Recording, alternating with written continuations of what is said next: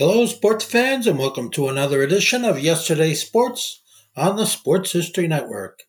And make sure to check out sportshistorynetwork.com/giveaways.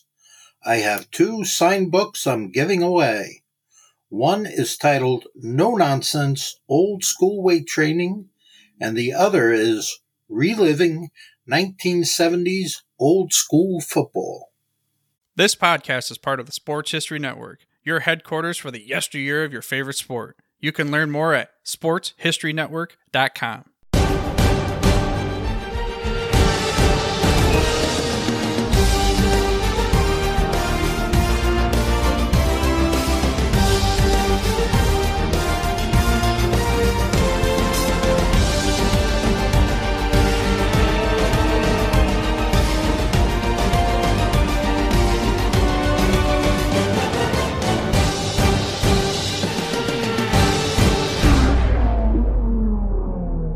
Hello, sports fans, and welcome to this week's edition of the Historically Speaking Sports Podcast, where we discuss some of the best moments, best names, and best memories in sports history. I'm Dana Augusta, your host, and I'm back again with another show highlighting the best in sports history, and I appreciate you taking time out of your busy day to hear what's going on in the world of sports history. And as a reminder, please subscribe to this podcast if you like what you hear here, and check out our Twitter page at HistoricallySP2 for your daily dose of sports history. So on today's show, we will continue to gear up for the upcoming NFL season. And in the last episode, we talked about all of the Hall of Famers that came from historical black colleges and universities. Now, this episode, we will combine NFL history with fantasy football. And in the main event, we'll take a look at all the great players that have ever played in the National Football League and construct each franchise's all-time team in a fantasy football format, which I'm sure would create some debate and conjecture. Also this week, we'll have the top 5 history-making performances and events that celebrated anniversaries this week, and as well as a shout-out going to one of the darkest and most tragic incidents in baseball history. An incident that forever changed the game and the way that it's governed. So sit back, enjoy the show, and you're listening to the Historically Speaking Sports Podcast from the Sports History Network.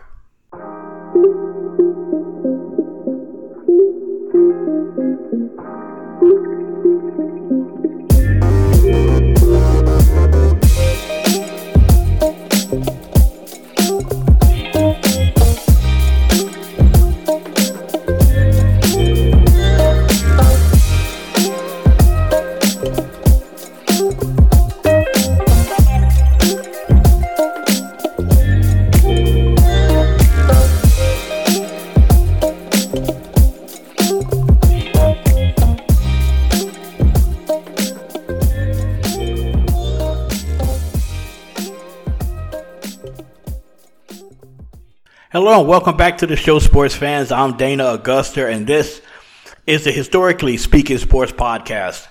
This is the portion of the program which is called The Main Event. And in this episode, we will continue with the NFL history theme, which is my way of gearing up for the rapidly approaching NFL season.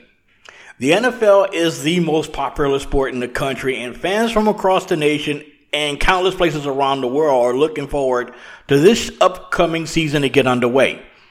To go along with the popularity of pro football is also the popularity of fantasy football, when fans select players on teams based on their performances during the week and on awarded points, and the collection of players with the most points win games against other participants. Now, I wanted to combine NFL history with fantasy football, and I've come up with a list of the greatest players who have ever played the game on the team that they're most identified with, but in a fantasy football format, regardless of the era. Now, to do this, certain guidelines had to be followed. For example, one player could not be on 2 different teams. For example, players like Kurt Warner or Paul Warfield had to be part of a team where they achieved their most success. Now, each team features not only players, but also that franchise's greatest and most recognizable coach.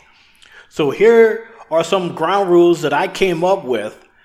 Each team has 2 quarterbacks, 2 running backs, 3 receivers, a tight end, 3 defensive players, a kicker, and what I call a flex player, meaning that a player that could be considered one of the best pure athletes on the team and could score points for you in many different ways. So each team features one offensive and one defensive reserve and, of course, a coach. So now, without further delay, this is my list that I came up with, starting with the NFC East. Starting off with the New York Giants, established in 1925. Their coach, of course, Bill Parcells. The quarterbacks, Phil Simms and Eli Manning. Running backs, Tiki Barber, Joe Morris, and the receiving corps would feature Omani Toomer, Homer Jones, and Kyle Rote. Tight end would be Big Bruiser Mark Bavaro. On the defensive side of the ball, you have Lawrence Taylor, Michael Strahan, Harry Carson, and kicker would be Pete Gogolak. The flex player, Frank Gifford, and the reserve on offense would be Y.A. Tittle at quarterback and defensive reserve, Sam Huff. Now, the New York Giants are the NFL's flagship franchise. Their fantasy team is loaded with all pros and Hall of Famers. You can't go wrong with Lawrence Taylor on defense, 2 Super Bowl winning quarterbacks and the NFL's first soccer-style kicker. Next up would be the Dallas Cowboys. Established in 1960, their head coach, Tom Landry. The 2 quarterbacks, Roger Staubach and Troy Aikman. Running backs, Emmitt Smith and Tony Dorsett. The 3 receivers would be Michael Irvin, Drew Pearson, and Tony Hill. The tight end would be Jason Witten. The 3 defensive players, Bob Lilly, Randy White, and Mel Renfro. And the kicker, Raphael Septien. And the flex player would be formerly the late great Bob Hayes, the world's fastest human. The reserves would be quarterback Tony Romo and the defensive reserve cornerback Darren Woodson. Now, what would be America's team be without Roger Staubach at quarterback? I mean, joining Staubach in the backfield is the NFL's all-time leading rusher, Emmitt Smith, accompanied by a solid defense and talented receivers. The Cowboys fantasy team is worthy of that star on the side of their helmets. The next team, it would be the Philadelphia Eagles, established in 1933. Their head coach, Andy Reid. The 2 quarterbacks would be Donovan McNabb and Norm Van Brocklin. The running backs, Wilbert Montgomery and Steve Van Buren. The receiver corps would be Harold Carmichael, Mike Quick, and Tommy McDonald, with tight end Pete Retzlaff. The defensive players, Reggie White, Eric Allen, Brian Dawkins, with the kicker, Tony Franklin, the first barefoot kicker in the NFL. The flex position would be held down by Deshaun Jackson. The reserve would be quarterback Ron Jaworski on offense and defense linebacker Charlie Bednarik. Eagle fans are the most passionate and notorious in the NFL. Although they did boo Santa, they would be hard-pressed to boo this team that represented the best of the city of brotherly love could offer. There would be a debate on who would be the starting quarterback, but I feel McNabb will win out over the Flying Dutchman.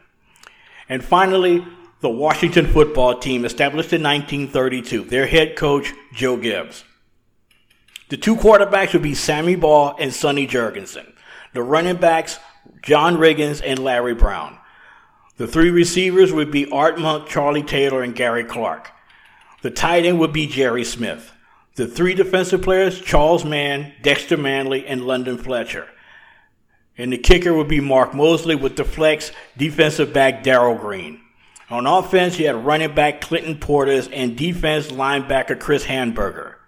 Washington have been traditionally a running team. Two of the very best with John Riggins and Larry Brown, which perfectly complement each other, though their running styles were significantly different. Both were key cogs in the Super Bowl teams.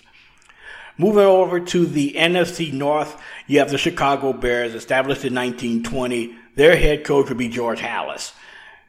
Their quarterback would be Sid Luckman and Jim McMahon. The running backs, Walter Payton, Gale Sayers, and the receivers, Johnny Morris, Willie Gault, and Curtis Conway. The tight end would be Mike Ditka. The 3 defensive players, Dick Butkus, Richard Dent, and Mike Singletary. And with Kevin Butler as the kicker, and the flex player would be Devin Hester. The reserves on offense, Bronco Nagurski at running back, and defensive reserve linebacker Brian Urlacher. Traditionally, the Bears have been a running team that was complemented by a ferocious defense, and this team is no exception. I mean, how can you lose with the backfield of Sweetness and the Kansas Comet? Meanwhile, picking just 3 defensive players from this franchise was no easy task, to say the least. Next up would be their main rivals, the Green Bay Packers, established in 1919. Of course, we have their head coach, Vince Lombardi. The two quarterbacks, this one was tough, but I had to go with Brett Favre as the starter with Bart Starr as the backup. Running backs would be Jim Taylor and Ahman Green. The receivers, Sterling Sharp, Don Hudson, and Donald Driver, with Jermichael Finley as the tight end. The defensive players, Ray Nitschke, Herb Adderley, and Willie Davis, with the kicker, Mason Crosby. Now, the flex position will be held down by Paul Hornung. The reserves on offense would be quarterback Aaron Rodgers and the defense, cornerback Willie Wood. Who would pick this team's starting quarterback? Who would you pick? For a team that's known for a long time as a running team, you have three of the best quarterbacks in the business in this franchise. Although Starr has a postseason record of 9-1 overall in the postseason, I have to take Favre as a starter over Starr and Rodgers just for the entertainment. Next up would be the Minnesota Vikings, established in 1961, and their head coach would be Bud Grant. The two quarterbacks for the Vikings would be Fran Tarkenton and Tommy Kramer. The running backs, Adrian Peterson and Chuck Foreman. The receivers, Chris Carter, Anthony Carter, and Steve Jordan. The defensive players would be Alan Page, Jim Marshall, and Carl Eller, with the kicker, Gary Anderson. Their flex player would be a defensive player, this time cornerback Paul Krause. And the reserves on offense would be running back Tommy Mason, who goes back to the early 60s with the Vikings, and defensive end John Randall, the reserve on defense. Now, the Vikings fantasy team is loaded with big play weapons on offense. Fran Tarkenton had every passing record by the time he retired in 79. Could you imagine him throwing the ball to Randy Moss or Chris Carter? Joining the receiving corps of the Vikings is Anthony Carter, one of the most underrated receivers of the 1980s. Adding to that offensive threat in the backfield is Adrian Peterson and Chuck Foreman.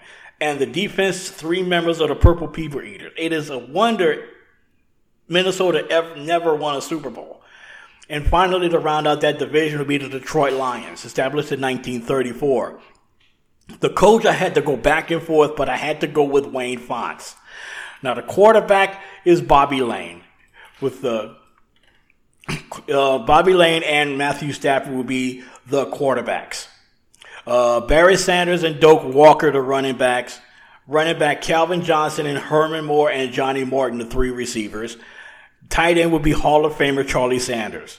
On defense, the players would be Joe Schmidt at linebacker, Lynn Borney at cornerback, and Dick Night Train Lane at the other corner. Kicker is longtime Lions kicker Eddie Murray, with the flex is Billy Sims. Reserves on offense would be wide receiver Brett Perriman, and on defense, Chris Spielman. Now, it may be a surprise to people that the Lions were more than just Barry Sanders. Starting at quarterback is Bobby Lane, who led Detroit to championships in the 1950s. And on defense, the Lions showcased two Hall of Fame DBs and an all-time great at linebacker. This team will overall make the Motor City proud. And even though Matthew Stafford is now a member of the Los Angeles Rams, his accomplishments at quarterback in Detroit is very considerable. Now, moving down to the NFC South, we're going to start with the New Orleans Saints, established in 1967. Their head coach would be Sean Payton. The quarterbacks would be Drew Brees and Archie Manning. The running backs, Deuce McAllister and George Rogers. Wide receivers, Marcus Colston, Eric Martin, and Joe Horn, with tight end Hobie Brenner. The defensive players, linebacker Ricky Jackson, cornerback Roman Harper, and defensive end Wayne Martin. With the kicker, Martin Anderson. The flex player would be current running back Alvin Kamara. Reserves would be quarterback Bobby Hebert, and on defense, linebacker Pat Swilling. Now, over the last decade and a half, the Saints have been at the top of the NFL in total offense, and this fantasy team would be no exception. With Brees and backup Archie Manning, the Saints would be have a potent passing game with outstanding trio of receivers. And to balance this offensive attack, the Saints would have a matched set of power backs with McAllister and George Rogers, just to keep the defenses honest. Their next up will be their main rivals in the division, the Atlanta Falcons, established in 1966. Their head coach, Jerry Glanville. The quarterbacks would be Matt Ryan and Michael Vick. Running backs would be Gerald Riggs and Jamal Anderson. Wide receivers, Julio Jones, Andre Rison, and Roddy White, with tight end Jim Mitchell. On defense, Tommy Novus, Jesse Tuggle, and Claude Humphrey, with kicker Matt Bryant, and the flex player would be none other than Deion Sanders. On offense, wide receiver Michael Haynes would be one reserve, and the other reserve would be defensive back Scott Case. The Atlanta Falcons fantasy team would be the personification of the city of Atlanta, a team that has both flash and swagger that the ATL is known for, with the likes of Michael Vick, running backs Jamal Anderson, and receivers Andre Rison, Julio Jones, and of course Deion Sanders at the flex. The Falcons would be basically too legit to quit. So what I did there. Okay, next up would be the Carolina Panthers, established in 1995. Their head coach would be their longtime coach, Ron Rivera. The quarterbacks would be Cam Newton and Jake Delhomme, two quarterbacks that led them to Super Bowls. The running backs would be Jonathan Stewart and D'Angelo Williams.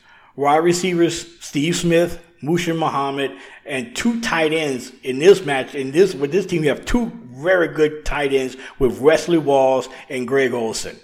And on defense, you have Julius Peppers, Sam Mills, and Luke Kuechly. And as a kicker, you have John Casey, but with the flex position, you have Christian McCaffrey. On offense, the reserve would be Stephen Davis, and on defense, linebacker Thomas Davis. Now, while the Panthers have been only around for a little over 25 years, this franchise brings a lot to the table as far as talented players. Now, if you notice, the Panthers have two tight ends and two receivers with two power running backs, a young superstar at the flex, and a running quarterback. You know what this team is looking to do. Next up, you have the Tampa Bay Buccaneers, established in 1976, with head coach John Gruden. The two quarterbacks would be Doug Williams and Vinny Testaverde. No, Tom Brady is not on this team. He's on another team. The running backs would be Mike Allstott and James Wilder. The four receivers, would be Mike Evans, Keyshawn Johnson, and Mark Carrier, with tight end Jimmy Giles. The defensive players would be Derek Brooks, Warren Sapp, and Leroy Selman. And the kicker is Martin Gramatica. At the flex, you have running back Warwick Dunn. On offense, the reserve would be Joey Galloway at wide receiver, and on defense, Rondé Barber. Defense have always been in the name of game in Tampa, both then and now. Their defense led the way in the early years of their franchise with Leroy Selman, and later doing their Super Bowl run with Warren Sapp, Derek Brooks, and Rondé Barber. To wrap up the NFC, we go out west with the Los Angeles/St. Louis Rams, the team established in 1937 in Cleveland. Their head coaches, Dick Vermeil. The two quarterbacks, Kurt Warner and Bob Waterfield. The two running backs, Eric Dickerson and Marshall Faulk. The three receivers, Elroy Crazy Legs Hurst, Isaac Bruce, and Henry Ellard. And Torrey Holt as the fourth wide receiver, since this team does not have a tight end. The defensive players would be Deacon Jones, Merlin Olsen, and Jack Youngblood, with Jeff Wilkins as the kicker. At the flex position, we have receiver Flipper Anderson. The reserves on offense have quarterback Roman Gabriel, and on defense, cornerback Eddie Metter. Whether it was in Los Angeles or St. Louis, the Rams have always had offense that could smoke anybody. And with Kurt Warner at the helm, this team could score and score often. Notice there's no tight ends. All Pro and Hall of Fame receivers across the board, as well as a pair of Hall of Fame running backs in the backfields. This team may have the best offense on this list. Next up, you have the San Francisco 49ers, established in 1946. Their head coach is Bill Walsh. Now, their quarterbacks would be Joe Montana and Steve Young. The running backs, Roger Craig and Frank Gore. The receivers, Jerry Rice, Gene Washington, and Terrell Owens. The tight end would be Brent Jones. On defense, you have Ronnie Lott, Leo Namalini, and Patrick Willis. The kicker is Ray Wersching, and at the flex, Dwight Clark. Offensive running backs reserve would be Hugh McElhenney, and on defense, the reserve is defensive end Charles Haley. Now, the San Francisco 49ers have always been the gold standard for offensive innovation throughout their history. And having Bill Walsh as coach and Joe Montana at quarterback, the Niners made winning look absurdly easy. This team with backs of Gore and Roger Craig and receivers Rice, Washington, and Owens would truly frustrate defenses. Next up is the Seattle Seahawks, established in 1976 and coached by Pete Carroll. The quarterbacks would be Russell Wilson and Matt Hasselbeck. The running backs, Marshawn Lynch and Sean Alexander. The three receivers, Steve Largent, Doug Baldwin, and Brian Blades. At tight end, you have Jimmy Graham. The three defensive players would be Cam Chancellor, Cortez Kennedy, and Kenny Easley, with their kicker being Norm Johnson. Their flex player is Chris Warren. On offense, their reserve would be quarterback Dave Craig, and on defense, defensive back Dave Brown. Now, to win in Seattle, you have to battle the elements, and this team could do just that with a strong running game with Lynch and Alexander and a hard-hitting defense which the Seahawks have always been known for. Next up will be the Chicago/St. Louis/Phoenix/Arizona Cardinals, team established in 1898. Their coach would be Bruce Arians, even though he is the reigning Super Bowl champion coach in Tampa. I pick him as the coach of the Arizona Cardinals. The two quarterbacks would be Jim Hart and Neil Lomax. Now notice Kurt Warner's not on this list because he's with the Rams, and you can't have two players on two different teams, though he would be an obvious choice here in the desert. But with that rule in place, I go with Jim Hart and Neil Lomax as the quarterbacks. Running backs would be Otis Anderson and Terry Metcalf. At receivers, Larry Fitzgerald, Roy Green, and Antoine Bolden. And at tight end, Hall of Famer Jackie Smith. On defense, you have defensive back Larry Wilson, Aeneas Williams, and Patrick Peterson. And at the flex, you have Ernie Nevers. On the reserves on offense, you have running back Stump Mitchell. And on defense, you have defensive back Roger Worley. As the NFL's oldest franchise, finding players for this team is daunting to say the least. The quarterbacks on this team, Hart and Lomax, were decent but not Hall of Fame worthy. Yet Fitzgerald anchoring a stellar receiving corps, and the Cardinals have potential. At the flexes, Ernie Nevers, who holds the oldest record in the NFL. In 1929, he scored all 40 of his team's points on Thanksgiving Day, on touchdowns and extra points. He is the definition of a flex player. That's the list of the NFC. Coming up after this, we're going to go on to the AFC side, and as well as my team, the Chargers. Who I have on that team? Stay tuned to find out.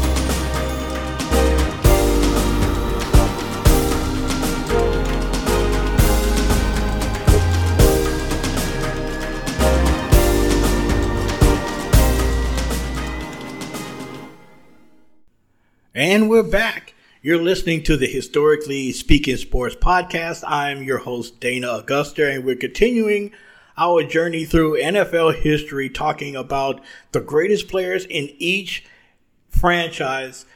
And also, we're going to put them in a fantasy football format. So, we did the NFC. Now we're moving over to the AFC, starting off with the AFC East and the New England Patriots.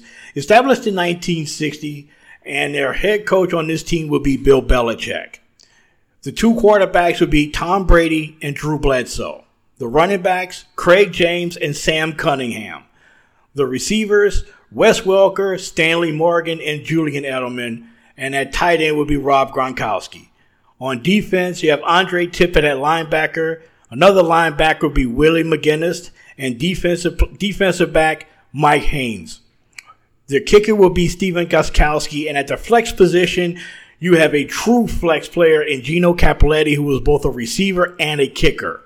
The two reserves, on offense, you have wide receiver Deion Branch and linebacker Sam Hunt.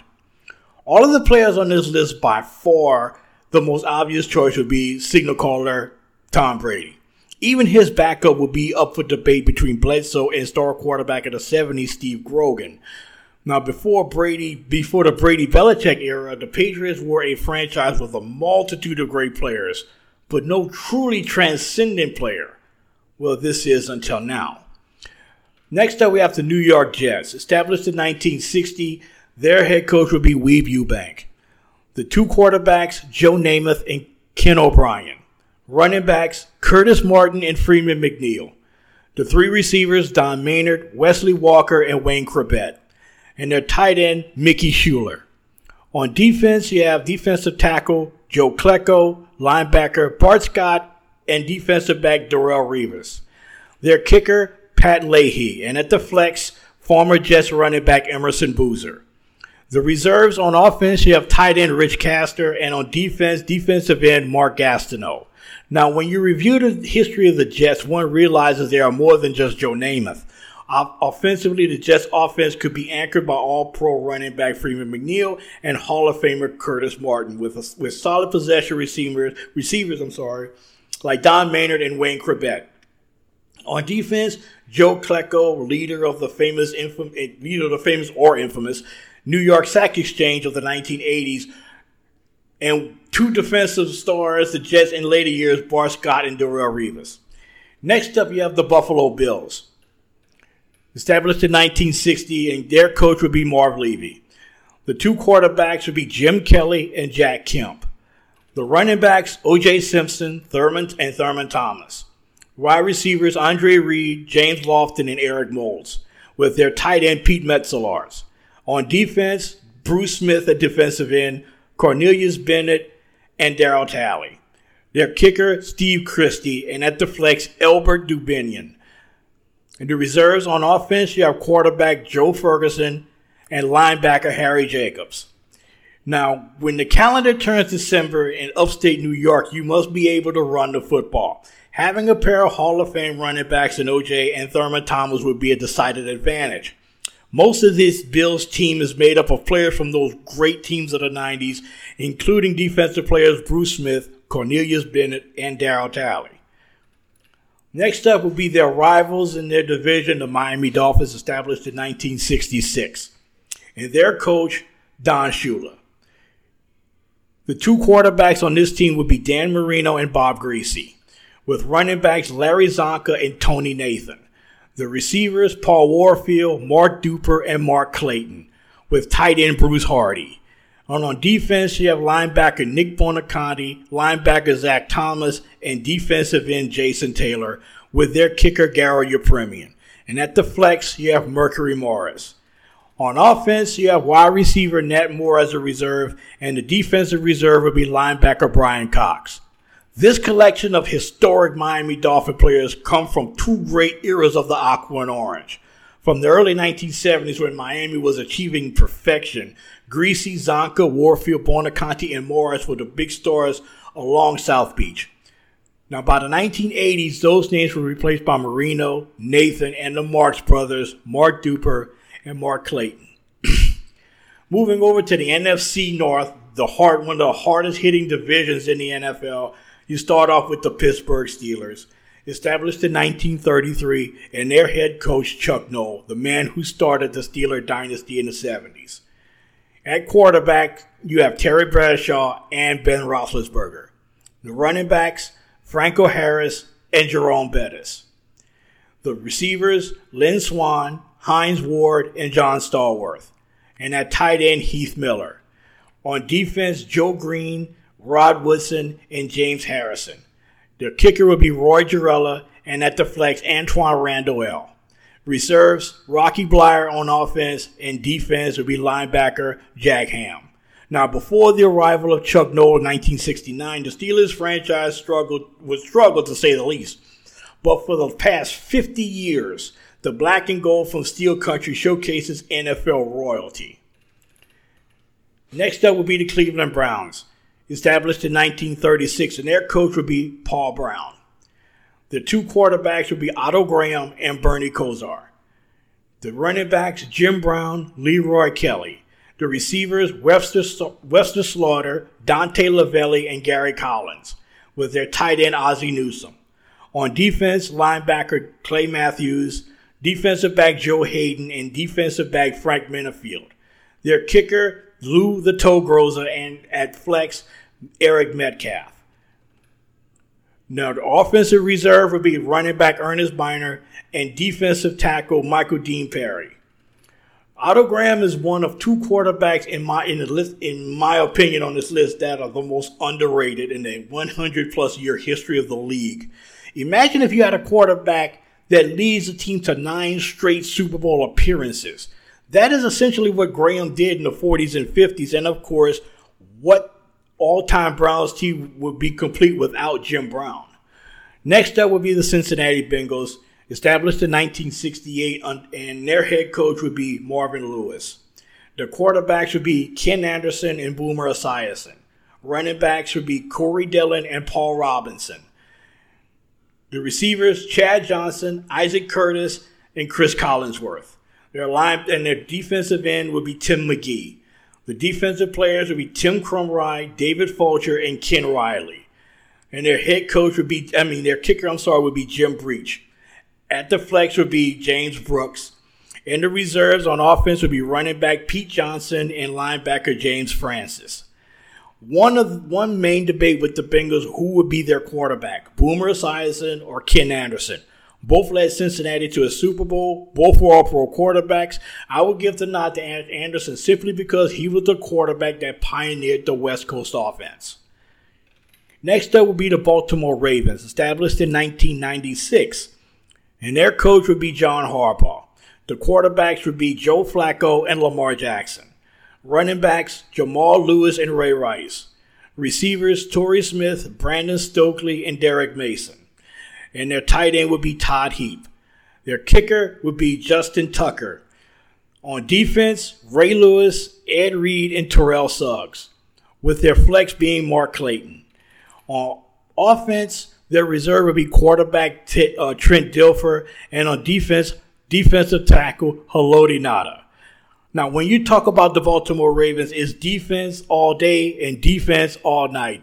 Obvious choices on defense with this group, but the hard part was offense. Yeah, I know Lamar Jackson is a possible MVP choice this year and probably will overtake Flacco historically if he hadn't done so already. Yet, as of right now, for me, Flacco is the starter. Next up would be the Houston Oilers / Tennessee Titans. Team was established in 1960, and their coach for this fantasy format would be Bum Phillips. The quarterback would be Warren Moon and Steve McNair. The running backs would be Eddie George and Earl Campbell. The receivers, Charlie Hennigan, Ernest Givens, and Ken Burrow, with Frank Wycheck as the tight end. On defense, you have linebacker Elvin Bethea, defensive back Ken Houston, and defensive tackle Ray Childress. And the kicker would be Al Del Greco. At the flex, you have Billy White Shoes Johnson, one of the coolest nicknames in all of pro sports.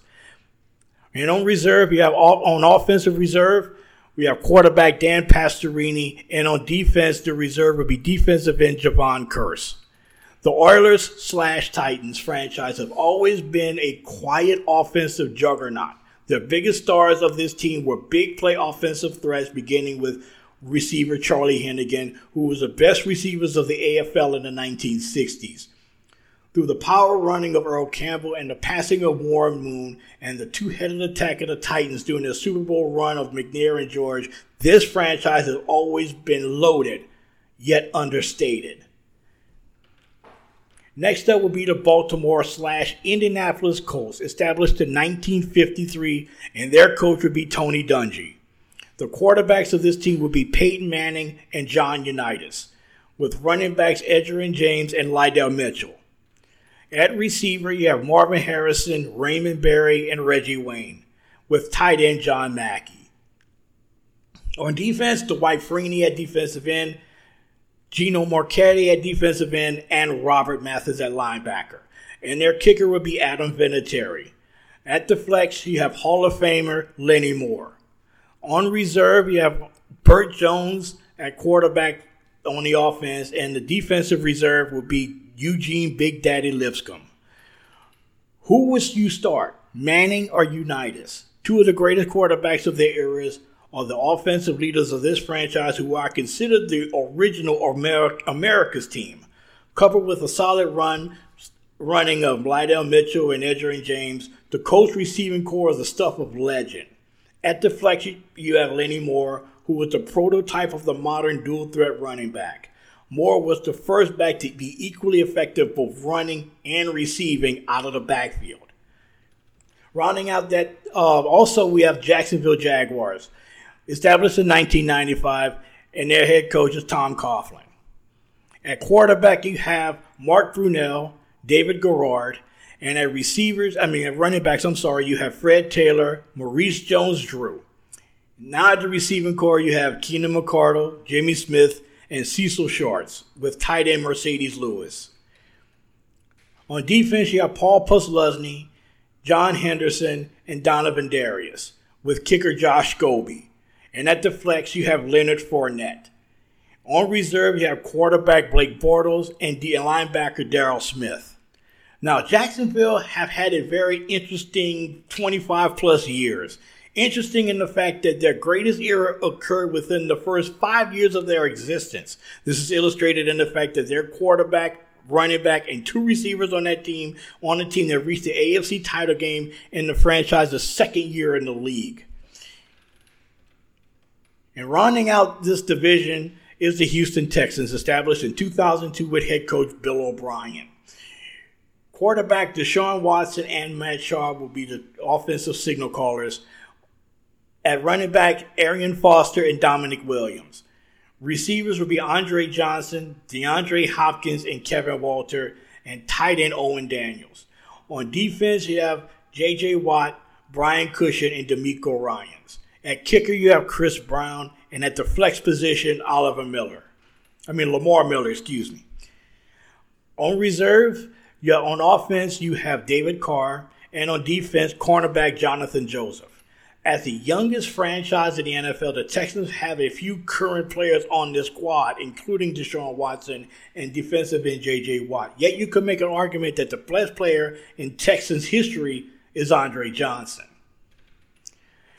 And finally, we're going over to the AFC West, starting things off with the San Diego/Los Angeles Chargers. This team was established in 1960, and their coach, Sid Gilman. At quarterback, you have Dan Fouts and Phillip Rivers. Running backs, you have LaDainian Tomlinson and Paul Lowe. Receiving core features Lance Allworth, Charlie Joyner, and Wes Chandler. And Antonio Gates at tight end. The defensive players, Junior Seau, Fred Dean, and Gil Byrd, and John Carney as the kicker. At the flex, you have Hall of Fame tight end Kellen Winslow. The reserves, on offense, you have running back Chuck Muncie, and on defense, the defensive tackle Gary Big Hands Johnson.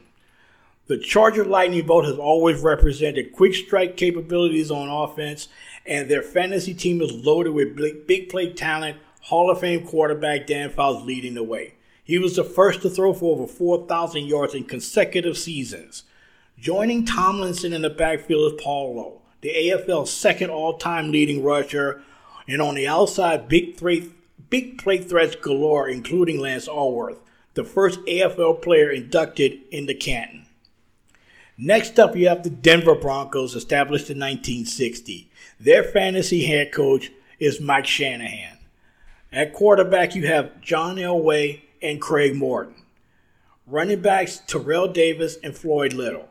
The receivers, Rod Smith, Lionel Taylor, and Haven Moses. And at tight end, Shannon Sharp. On defense, linebacker Von Miller, Randy Gradishar, and Steve Atwater. Their kicker, Rich Carless. And at the flex, Rick Upchurch. The reserves would be Vance Johnson on offense, and on defense, Tom Jackson. Now, for people, the history of the Denver Broncos begins and ends with John Elway.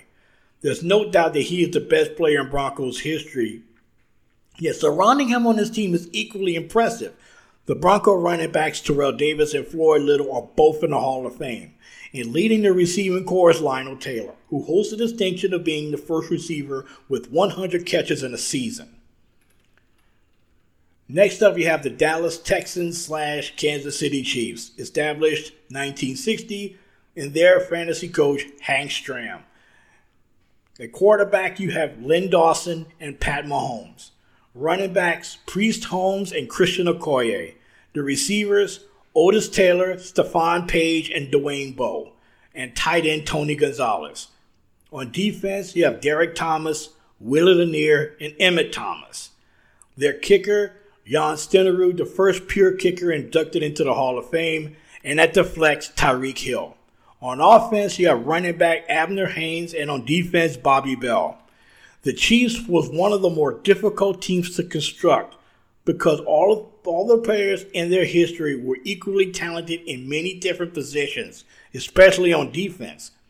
And of the players listed on the defensive side, all of them are in the Hall of Fame. Yet some had to be kept out with the likes of Buck Buchanan, Deron Cherry. And on offense, Len Dawson gets the nod over Pat Mahomes. Not only did Dawson lead the Chiefs to their only Super Bowl win, their first Super Bowl win, Dawson has more impressive passing yards, touchdowns, and has a higher career plus than Joe Montana. Now let that sink in for a second. Dawson, the most underrated quarterback ever. I'm going to say that again. Dawson has more passing yards, more touchdowns, and has a higher career completion percentage than Joe Montana. And finally, we have the Oakland / Los Angeles / Oakland / Las Vegas Raiders, established in 1960, and their fantasy coach, John Madden. At quarterback, you have Ken Stabler and Jim Plunkett. The running backs, Marcus Allen and Clarence Davis. The receivers, Tim Brown, Fred Biletnikoff, and Cliff Branch. Defensive player, Howie Long. Defensive player, Ted Hendricks. And the other defensive player would be Willie Brown. At kicker, Sebastian Janikowski. At the flex, Bo Jackson. The reserve on offense, you have Darryl LaMonica, and on defense, defensive back Jack Tatum. The famed silver and black has to be led by the quarterback that is the personification of the Raiders' attack, Ken Stabler. The long-haired, bearded, left-handed quarterback was not afraid to go long. Could you imagine the numbers if he would have had Tim Brown to throw to? Plus you could see Marcus Allen and Bo Jackson on the same team. That's absolutely scary. So that rounds out the fantasy portion of our program, the main event, where we talked about the great players of every NFL franchise, and I placed them all in a fantasy football format. I hope you enjoyed it. Coming up next is our top 5, featuring the 5 biggest sporting events and sports moments that have celebrated anniversaries this past week. So please stay tuned and check that out.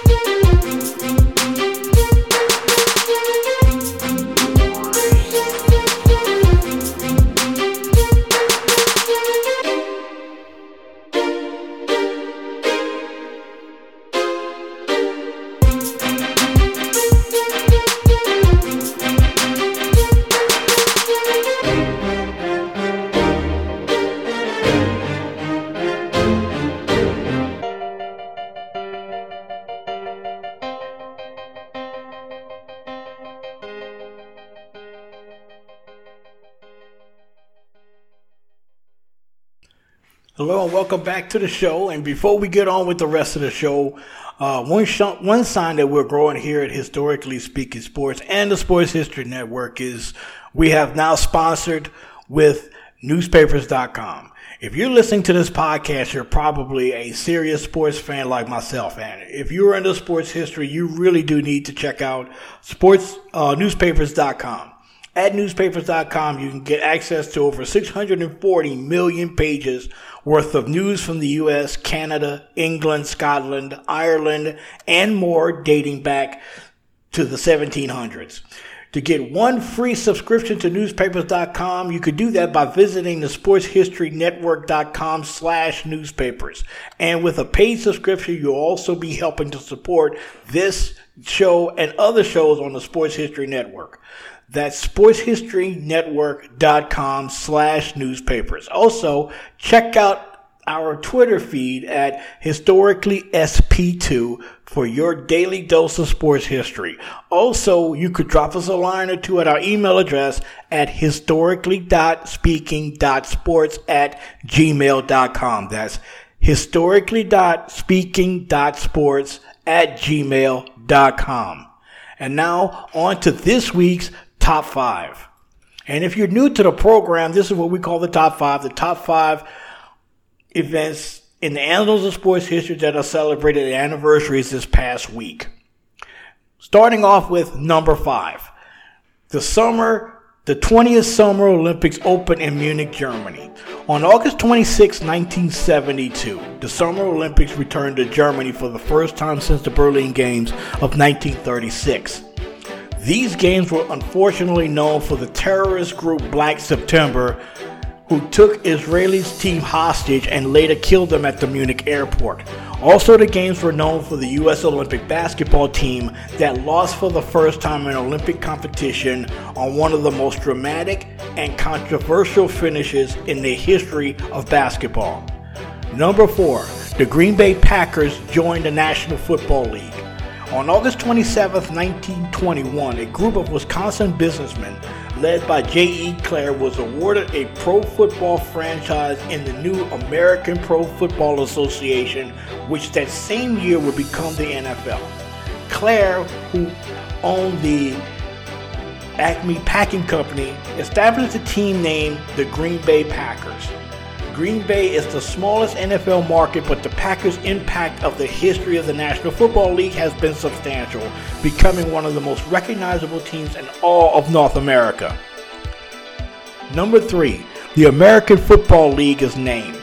On August 22, 1959, a group of businessmen who wanted to own teams in pro football came together to establish a new league to compete directly with the more established NFL. The league would be called the American Football League, and it was announced that the league would be comprised of 8 teams located in the cities of Boston, New York, Buffalo, Houston, Dallas, Los Angeles, and Minneapolis-St. Paul.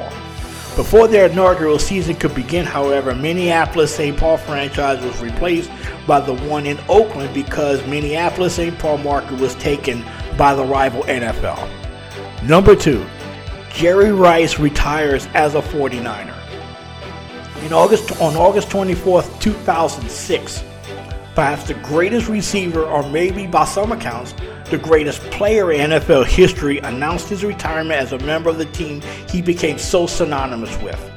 During his Hall of Fame career, Rice played a total of 20 seasons with 22,895 receiving yards and 97 touchdowns. Rice was a 3-time Super Bowl champion, 13-time Pro Bowler, 10-time first-team All-Pro, and a member of the 1980s and All-1990 team. Rice was also the 1987 and 1993 Offensive Player of the Year. And number 1 sports event that happened this past week: Pete Rose banned from baseball for life by Major League Baseball. On August 24, 1989, Pete Rose, longtime player and now manager of the Cincinnati Reds, was suspended from baseball for life by Major League Baseball for betting on games during his tenure as a player-manager of the Reds. The suspension was handed down by then-Commissioner Fay Vincent. In 2015, ESPN had concluded its own investigation of Rose and determined that he had bet on baseball while still a player-manager of the Reds. The result of the investigations were made public and revealed records of bets that Rose had made on baseball, and U.S. federal authorities had seized the records from one of Rose's associates. So that was the number 1 event that happened this past week in sports history. Pete Rose, aka Charlie Hustle, banned from baseball for life.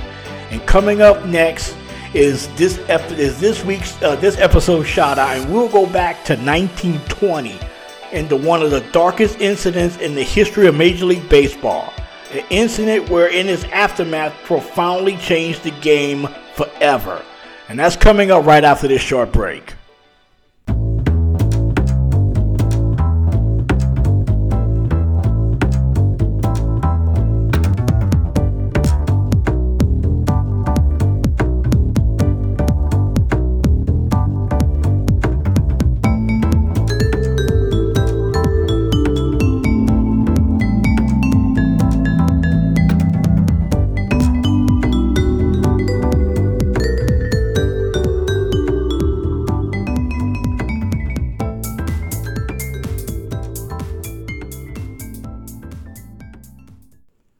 Hello, and welcome back to the final segment of the show, which is this week's shout out. And this shout out deals with one of the darkest moments in the history of baseball, and it brought about rule changes that profoundly changed the game. Now, in the first 2 decades of the 20th century, great pitchers was the absolute kings of the game, with names such as Walter Johnson, Christy Mathewson, Grover Cleveland Alexander, Smokey Joe Wood, and Cy Young. Runs were very hard to come by. The pitchers had a major advantage. Whenever a new ball was put into play, part of every pitcher's job was to make it dirty, make it hard to see, hence the term the dead ball era. The ball would be smeared with mud, tobacco juice, and other things, as well as being doctored with sandpaper. It was cut, spiked, and who knows what else. Over the course of the game, the ball would become a misshapen, earth-colored ball that was very, very hard to see and had a very irregular flight path as it came over the plate. Now, on August the 16th, 1920, tragedy struck when Cleveland Indians were in New York to take on the Yankees at the Polo Grounds. On the mound that day was Yankee pitcher Carl Mays, who had a very deceptive submarine delivery and also possessed a very nasty reputation. And it was a late afternoon game. The Yankees were trailing the Indians when Cleveland shortstop Ray Chapman came to the plate in the 5th inning.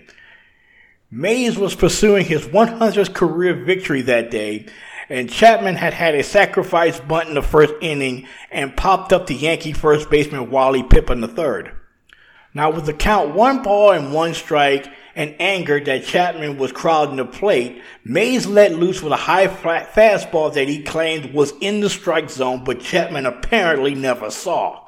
The impact of the ball striking Chapman in the head was so loud that Mays, thinking it had hit Chapman's bat and was in play, caught the ball as it bounced onto the field and threw it to Wally Pipp at first base. Chapman, trying to take his base after hit by the pitch, fell to the ground twice and was unable to get up. His teammates, that included Tris Speaker, who was on deck, raced from the on-deck circle to check on Chapman. He was joined by several players from the Indians and the Yankees, yet Mays never left the pitcher's mound. Home plate umpire Tommy Connolly noticed Chapman was bleeding from his left ear and screamed toward the stands for a doctor.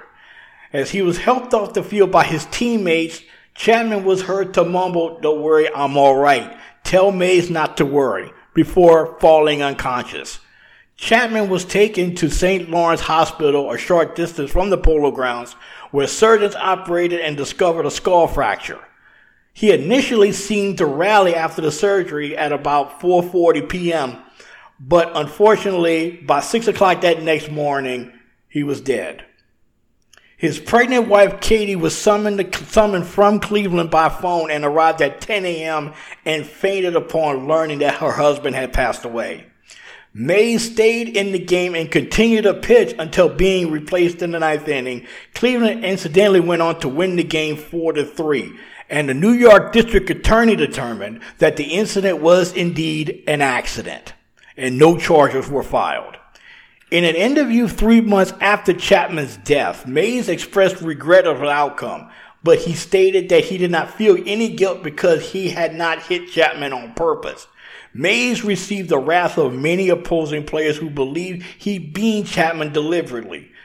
Chapman had been one of the few players that Mays was one of the few players that Ty Cobb was actually on friendly terms with. Cobb was the most vocal critic, suggesting that someone should give Mays a taste of his own medicine by hitting Mays with a pitch the same way he hit Chapman. Mays would go on to have his best season the rest of the year. In 1921, he led the American League in wins with 27 in his pitched winning percentage. However, that same season, Mays, pitching for the Yankees, played in the World Series that others later accused of helping to throw, bringing back memories of the Black Sox scandals from 2 years earlier. These rumors, of course, were never proven, but they persisted long enough that, combined with an already negative reputation among other players, both from Chapman incident and having a personality that few found agreeable, he was never elected to the Baseball Hall of Fame, despite having lifetime stats comparable to some pitchers that are already in the Hall of Fame. In the 15-year career of the Red Sox, Yankees, Reds, and Giants, Mays compiled his 207-126 record with 29 shutouts and 862 strikeouts. Yet the biggest aftermath of the Chapman tragedy was that the umpire had orders that if a ball ever got dirty, he had to replace it with a spotless white new one. When that rule was put in place, overnight the advantage switched from the pitcher's mound to the batter's box. And with that ruling right there, the era of the home run hitter was born. Soon after that, men like Speaker, Hack Wilson, Paul Wainer, and a pitcher who recently joined the New York Yankees was transformed into a hitter and an outfielder. His name was George Herman Ruth Jr., and he would become a household name by hitting home runs thanks to the rule changes made by Major League Baseball to prevent an accident like what befell Ray Chapman from happening again. That is this week's Historically Speaking Sports Shoutout, and this wraps up this week's episode. Thank you for joining us on this edition, and please remember to subscribe wherever you hear this podcast and others located here on the Sports History Network. And also check out our Twitter page at HistoricallySP2. And until next time, have a great week, everybody, and so long.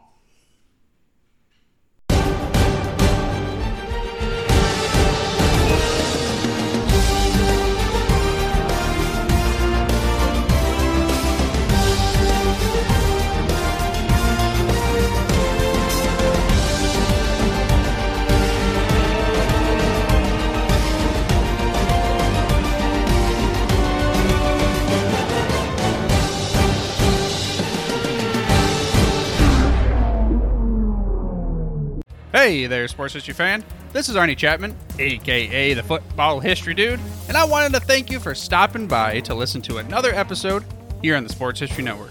Our podcasters are passionate about uncovering and sharing sports stories from yesteryear. And if you didn't know it already, we have over 30 shows across the network covering all sorts of sports history topics. In fact, here's a glimpse into one of our awesome podcasts here on the network. Each week, the official Football Learning Academy podcast will take you deep into the history of pro football through interviews with players, coaches, or administrators in the NFL, as well as interviews with Pro Football Hall of Fame selectors, authors, and historians. You'll learn how the game evolved and important moments that shaped the sport into what it is today. And don't miss the Pro Football History Nugget of the Week. Listen to the official Football Learning Academy podcast on the Sports History Network. How about that? I bet you're super hyped to go listen to that new podcast, right? Well, to learn about this show and all the other podcasts on the network, head over to sportshistorynetwork.com/podcast. Again, that's sportshistorynetwork.com/podcast. Head over there today to find your next favorite sports history podcast.